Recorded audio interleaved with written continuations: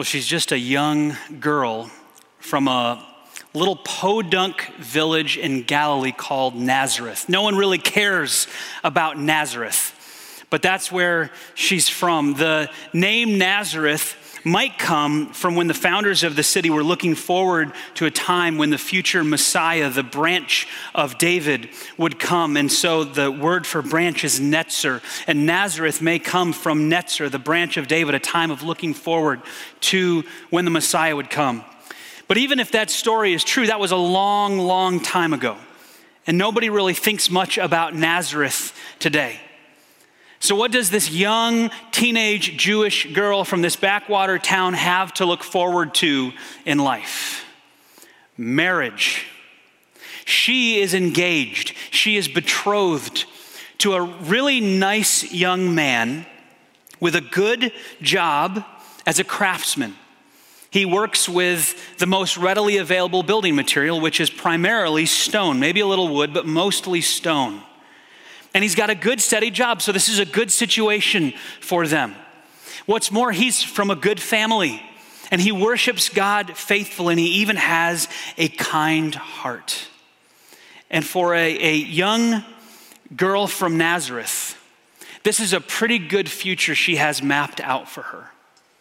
But then it happens. The moment that will change Mary's life and her family's life forever. And after this, nothing will be the same. She's minding her own business, probably doing some household chores, still living with her parents, when all of a sudden, right in front of her, boom, there appears a full-grown man. What is he doing there? I don't know if he puffed in with a puff of smoke, or if he just sort of appeared like a teleporter in Star Trek, or how, but all of a sudden he was just right there in front of her. What is she thinking? What is she going to do? I can tell you what I would be thinking: run. But that's not what she does, because she knows that this is no ordinary man. She's frightened, but not frightened because this looks like some dangerous intruder. She's frightened because she can tell there's something special about this person. This is an angel. His name is Gabriel. And he's on a special mission from God to deliver a message, the most important message that would ever be given to humankind. He's not in disguise, because it's clear this is an important official message from God. He's an angel. So Mary talks with Gabriel for a little while, probably more than what we know. The biblical accounts are condensed versions of what really happened. It's not everything we would like to know, but it's just what we need to know. And maybe one day we'll get the rest of the story so that we can understand exactly what was happening. But from what we get of this conversation, we learn some incredible principles about how we should respond to God in challenging situations. Because Mary is about to face a big one. Maybe some of you are dealing with difficult situations today. Maybe things that God is asking you to do that you're not quite sure if you can do. Or you're not sure what it's going to look like. And it's a little bit scary. It's a little bit frightening. This is the situation that Mary finds herself in today. And so I'm going to ask you to bow your heads with me as we pray and ask God to teach us through his word this morning. Heavenly Father, I pray that you would guide us into all truth today. That you would open up our hearts to hear the message that you have for us, that you would use your Holy Spirit to communicate truths, maybe beyond what I am saying, to each individual heart, listening to this in this room, or out in the lobby, or watching online, wherever they are, watching this after the fact. Lord, I pray that you would work in our hearts to help us to better understand who you are, how you want to interact with us, and how you want us to respond to you, Lord. Guide us into that this morning, we pray. And it's in Jesus' name we pray. Amen. I wonder if you've ever felt like that. Like your whole world is being turned upside down by something that you didn't expect, and God is inviting you, being a part of something that you've never done before, a challenging situation, something that you were drawn into, maybe feel forced into, didn't go into by choice, and all of a sudden you just find yourself drawn into it. And if you're a follower of Jesus, then you know that God has allowed this to happen in your life. But you may be wrestling with, how am I going to go through this? How am I going to respond to this? What kind of a posture or attitude do I need to have as I engage with what God is doing in my life right now. Because there are some very difficult situations, very complicated situations that we are wrestling with as people. It's a broken world after all. And I think that there's a lot that we can learn from this young Jewish girl named Mary and her response to God. So I want to pick up her story in Luke chapter 1, verse 28. You can follow along in your Bibles. I'll put it on the screens for you. It's also in the YouVersion Bible app if you want to go there and click on events, click on First Free Church. You'll find it there. Luke chapter 1, verse 28 says this: Gabriel appeared to her, Mary, and said, "Greetings, favored woman. The Lord is with you." Confused and disturbed, Mary tried to think what the angel could mean.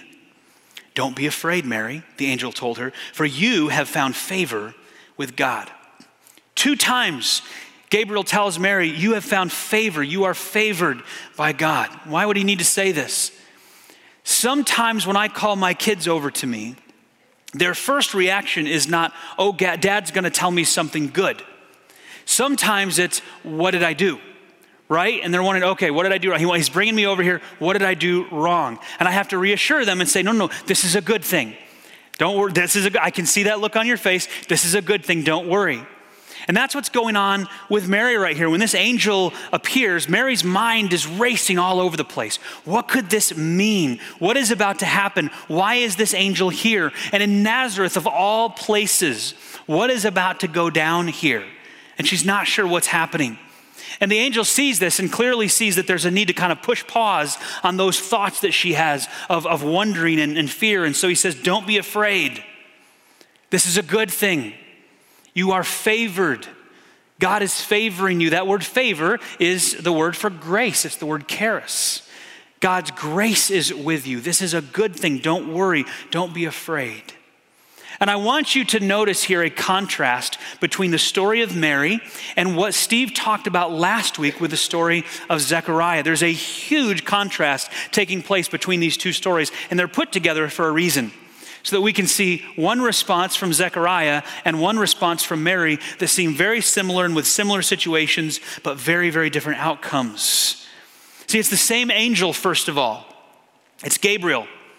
And he delivers a very similar message to Zechariah, but in a different place. Zechariah, this was 6 months prior, was in Jerusalem, the holy city, the city of David. He's in the temple, the place where God comes and connects directly with people. In fact, Zechariah was from the order of Abijah, and he was serving by special lot to go into the sanctuary of the Lord.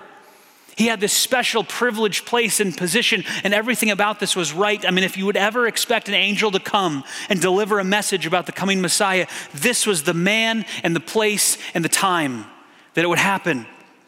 A privileged role that Zechariah had. Not some young girl in the boondocks of Galilee.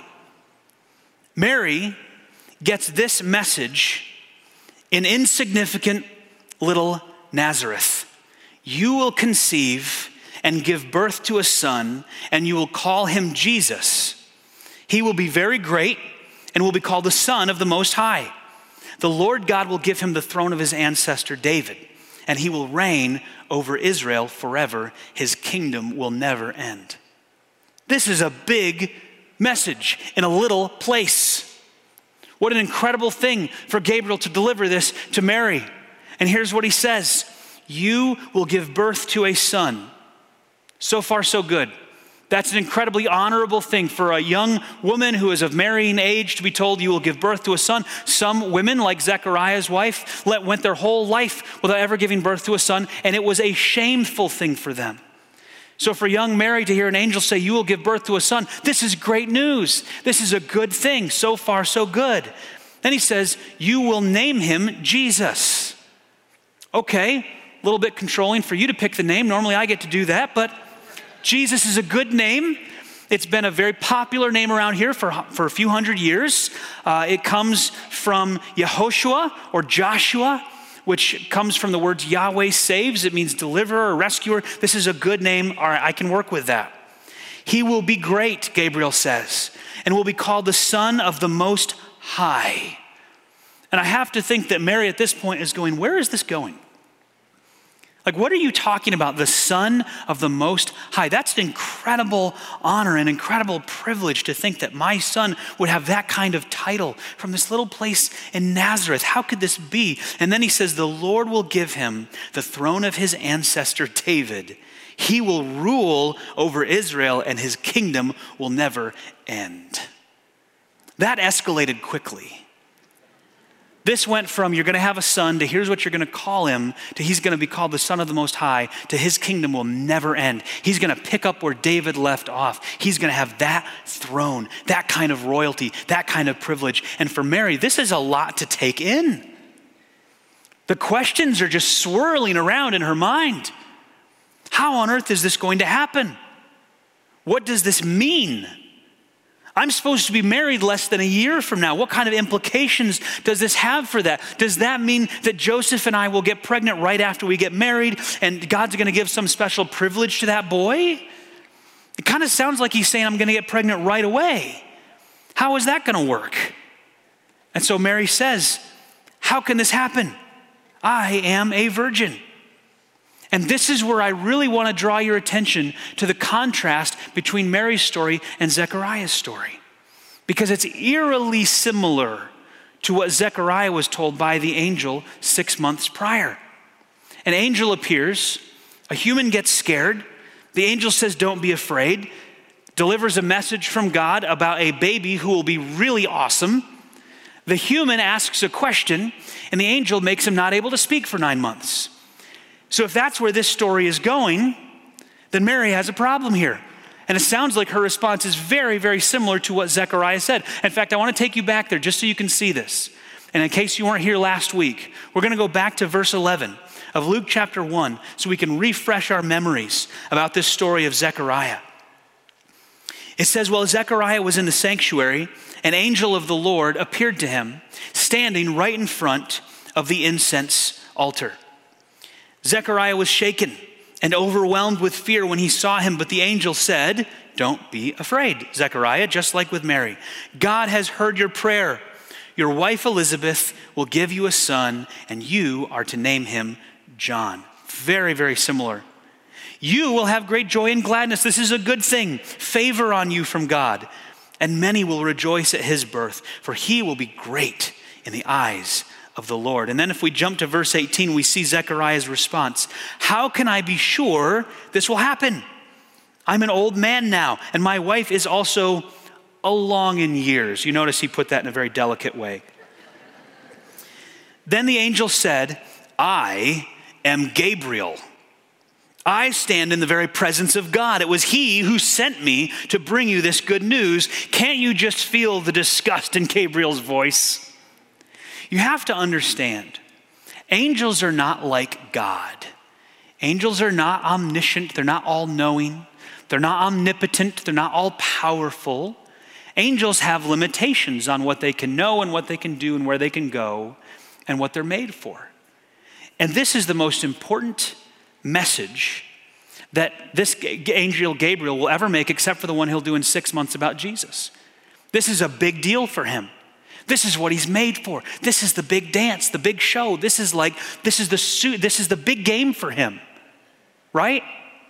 And here he is, and he's done his job perfectly. I mean, everything he's supposed to do, deliver this incredible message. And instead of Zechariah going, wow, you're the best, Gabriel, he goes, how can I be sure this will happen? And Gabriel's a little bit disgusted. And I can't blame him. You know, he's thinking, this guy just disrespected me. He's saying he's not sure if he even believes what I said. And I don't know how angel technology works, right? I don't know if there's any kind of telepathy going on there. I don't know if they can just communicate, if they can just phone up God. I'm sure their technology is at least as good as ours, okay? And so Gabriel probably got on his angelic harp phone or whatever it is and just sent a quick message back to his boss saying, hey, this guy just disrespected me. Can I smite him? Like, what are my limitations here, you know? Or maybe God prepared him ahead of time. Maybe when God gave this instruction to Gabriel, he said, now, by the way, I'm not saying this is going to happen because, you know, you don't know the future or anything. But just in case Zechariah doesn't believe you at first, here's what you can do, right? Maybe that's what happened. I don't know. But somehow Gabriel decides to drop the hammer on Zechariah. And he says, but now since you didn't believe what I said, you will be silent and unable to speak until the child is born. For my words will certainly be fulfilled at the proper time. These are two very similar situations, aren't they? But Mary's turns out quite a bit different. See, Mary did not ask, how can I know this will happen? Mary asked, how can this happen? How will this happen? And I know that sounds very, very similar, but it's actually very distinct. Zechariah's question basically says, prove it.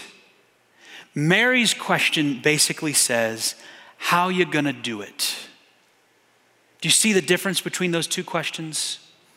One says, I don't believe you and I want a sign to show me that it's going to actually happen. And Gabriel says to Zechariah, I'll give you a sign. I'll make you mute for 9 months. And the other question says, okay, I'm with you, I believe you, but how exactly is this going to happen? And I wonder if Mary was actually curious about the timeline, right?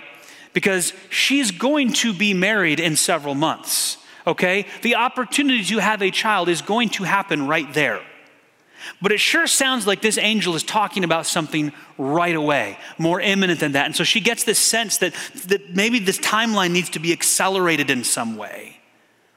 And so if she's going to have this incredible baby, it's probably going to be with Joseph. I mean, that's what she's thinking. That's what makes sense. And then God's going to put some special kind of grace and power in him. And that's a pretty easy win. But the wedding is still several months off. And the venue is booked out quite a ways. You know how that goes.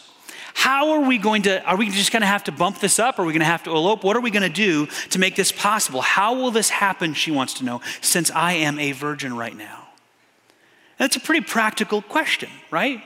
It takes two to tango. How are we going to have this kid if it's not going to happen several months from now? Sounds like he's operating on an accelerated timeline. And the angel replies to her, not with condemnation for her question, but with an answer. In fact, it's such an incredible and unique answer. It's really different than most of what we see in the Bible. We all know that God can work in mysterious ways and that we don't always know how he's going to do it. And every now and then, he pulls back the curtain to see a little glimpse into exactly how he's going to do it. And this is one of those rare moments where Gabriel is actually going to reveal to her exactly how this is going to happen, which is really, really amazing. It's how God is going to interact with a human to have Jesus be born. It's how this miracle is going to happen of spiritual interfacing with physical. And the angel says, the Holy Spirit will come upon you and the power of the Most High will overshadow you. So the baby to be born will be holy and he will be called the Son of God. In other words, the Holy Spirit is going to make the baby. No human partner required.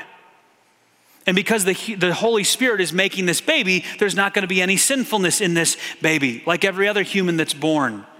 There won't be any of that natural sinfulness. He will be holy. He will be set apart. He will not just be the Son of humans. He will be the Son of God. And then he goes one step further. And he gives her the sign that she never asked for. Zechariah asked for a sign. Mary did not. She just said, how's it going to happen? And so Gabriel is actually going to give Mary now a sign, which is an incredibly gracious thing for her with what she's about to go through. He says, what's more, your relative Elizabeth has become pregnant in her old age. People used to say she was barren, but she has conceived a son and is now in her 6th month, for the word of God will never fail. I want you to notice Mary's response in verse 38. She says, I am the Lord's servant. May everything you have said about me come true. And then the angel left her. What an amazing response for a young teenage girl who's just had an encounter with a spiritual agent of God that 99.9999% of people on this planet have never had in their lifetimes. She has this, receives this earth-shattering news that's going to turn her world upside down. And she says, I'm the Lord's servant. May everything you have said about me come true.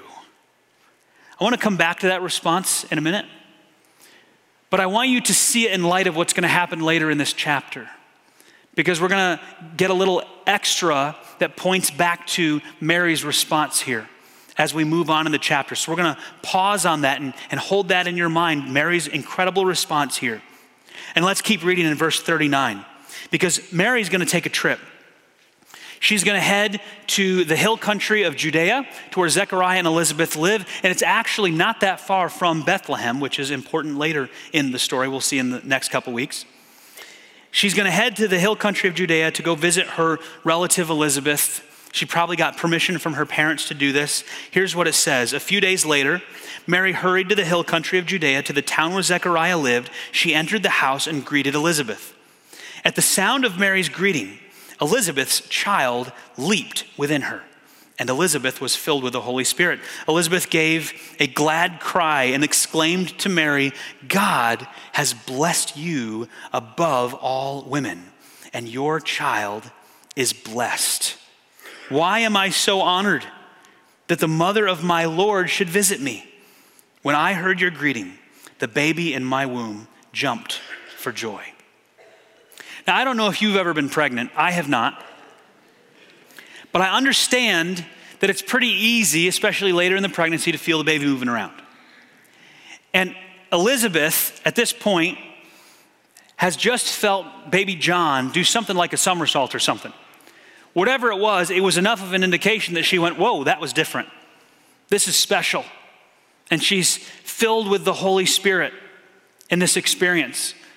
And she had actually been in seclusion for the last 5 months. Here's a woman who is up there in years, has never had a child. It's a very shameful thing for her to be considered barren. And we don't really know what the situation was. The angel doesn't even say she was barren, just said people thought she was barren. Maybe it was Zechariah's fault, we don't know. But at any rate, they didn't have a child.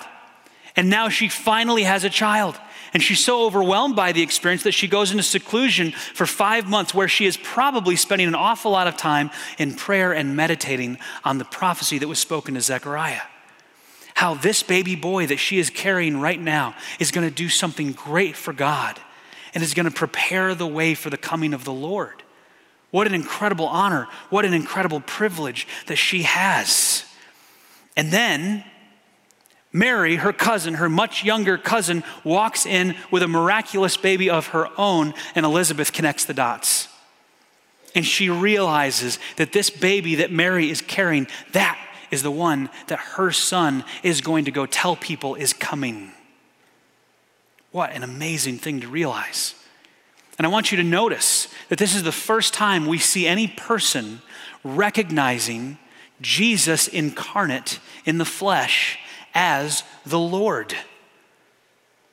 Elizabeth recognizes that this is the Lord. She says that you're the mother of my Lord. She knows that this is a different kind of baby. This is God with us. Think about how Mary is feeling in this moment. How relieved she must be. This young Jewish teenage girl who suddenly finds out she's pregnant out of wedlock with a pretty crazy story that maybe not everybody believes. And her whole world is turned upside down, but she still trusts in God. And then she goes to her cousin Elizabeth, and Elizabeth gets it and believes her and understands what she's going through. And then to have your much older cousin tell you, you are the mother of my Lord. That was especially significant for a young Jewish girl. But Elizabeth doesn't stop there. She goes on to say, you are blessed because you believed that the Lord would do what he said. Unlike my husband, the mime. He wasn't so sure. Look what happened to him. Good thing he's going to get his voice back in a few months here. You didn't know how, you didn't know when, you didn't know the specifics, but you still believed that God would do what he said he would do, that he would be faithful to his words. And that is hope. Hope does not mean we have all the answers. Hope does not mean we know the why. It doesn't mean everything's going to happen according to our calendar. Hope says, I don't necessarily know why this is happening or when this will happen or how exactly this will all work out, but I trust. I believe that God is doing something in this, and that is hope. I choose to believe that God is at work here, and that is my hope. Now, Christmas is a season of hope, right? And Advent it's a whole season of hopeful anticipation. That's what it's all about. But the reality is that you and I live in a broken, messed up world with all sorts of problems. And you are sitting here today or watching online, and you have all sorts of issues darting around your mind that distract you from what God wants to do in your life. Sometimes we're faced with difficult circumstances that we have no idea how we're going to get through. Like God has asked us or forced us to walk through a time that we don't know if we're going to make it out on the other side. And what is this going to do to us? And what is this going to do to our faith? Christmas can be a very bittersweet time, can't it? See, for some of us, Christmas is a time of mourning loved ones who we've lost. And there's something about that Christmas time when the family's supposed to be together and not everybody's there. It's an incredibly difficult time. My wife and I actually lost 2 babies a few years ago just before Christmas. It made it a very, very difficult Christmas. It's awful. And there are other people who are struggling with terminal illnesses, right? And so they're facing what may be their last Christmas, and they're wondering, am I going to have another year to spend with my family? What is going to happen here? Incredibly difficult circumstances. Other people are struggling with mental illnesses or depression or anxiety or different things that are just kind of taking over your life, and they're such a distraction. And so we have all these kinds of problems, broken relationships with spouses or children or friends, different things like this. And we look at everybody else's pictures online and we think, I wish I could have a family like that. Like their family looks awesome. Christmas is supposed to be this wonderful time of warm, fuzzy feelings and matching pajamas. And here I am without any of that. And I feel like I'm missing out on something. Or I feel like God is leading me into a season that's very difficult. Or I'm right in the middle of a season that's very difficult for me. And so Christmas can be very bittersweet for us. Because we're left to wonder, God, why is this happening to me? What are you doing right now? What are you working in my life? It's in those times that I think we need to look to this little teenage girl from this podunk village in Nazareth who had her entire world turned upside down. And not to look at her as some sort of divinity or some sort of extra special person who, because of how wonderful she was, found favor with God. That's not what the text says. The text says that God favored her, gave grace to her. She didn't earn it. She didn't deserve it. He came to her and said, I'm going to put my grace on you. We need to look to her and learn from her response to what the angel Gabriel brought to her. Here she is, pregnant out of wedlock. Everything in her life, her whole plan is in jeopardy, right? Her marriage, what's going to happen there? Her reputation in this little village where everybody knows everybody, what's going to happen there? Her parents, what are they going to think? If you put yourself in her shoes 2,000 years ago in the Jewish culture, in this family, as a teenage girl who's already engaged and now she's starting to show, what is this going to do to her life? And her response to all of this is, may it all be to me as you have said, I am the Lord's servant. Incredible faith, incredible trust, incredible hope. Because, as Elizabeth said, you believed. You are blessed because you believed. And that is what God calls us to do. To believe in him, to trust in him, even when life circumstances turn our world upside down. Even when we face difficulties that we don't understand and cannot predict and don't know the why behind them. Why, God, is this happening to me? Or why is this happening to my loved one? And sometimes God gives clarity and says, this is how it's going to happen. But many times he does not. And we don't have all the answers. And that's when we need to choose to believe. There's an incredible song written by a group called Phillips, Craig, and Dean. How many of you are familiar with Phillips, Craig, and Dean? Anybody? One of them actually lives in St. Louis, and I got to chat with him a little bit this week about this song. And I want to hear more because it's a few years ago, it became one of my favorite songs. I love it. I want to close today's service by reading the lyrics of this song. And as I do that, our band is going to come out here, and we're going to play a closing song after this. It's not this song, but we'll play a song that kind of this builds into. And then we're going to do something special after that, so don't go anywhere right away. But I want you to think about the lyrics to this song. Think about whether you can say this to God right now. This might be a prayer for you, or just something to ponder and think about. But let me share with you this song. It didn't take long for my whole world to change. One phone call now, life will never be the same. It's like I'm watching my whole world go dark. Nothing makes much sense. But still, with all my heart, I choose to believe and never give up hope. God is good and He's in control. I'll keep the faith. I trust in His ways. And even when His face is hard to see, I choose to believe. It's easy to believe when everything goes our way, but we're all going to go through fires to test our faith. Life hurts so much that we can hardly breathe. We're begging to know why, but it's such a mystery. I choose to believe.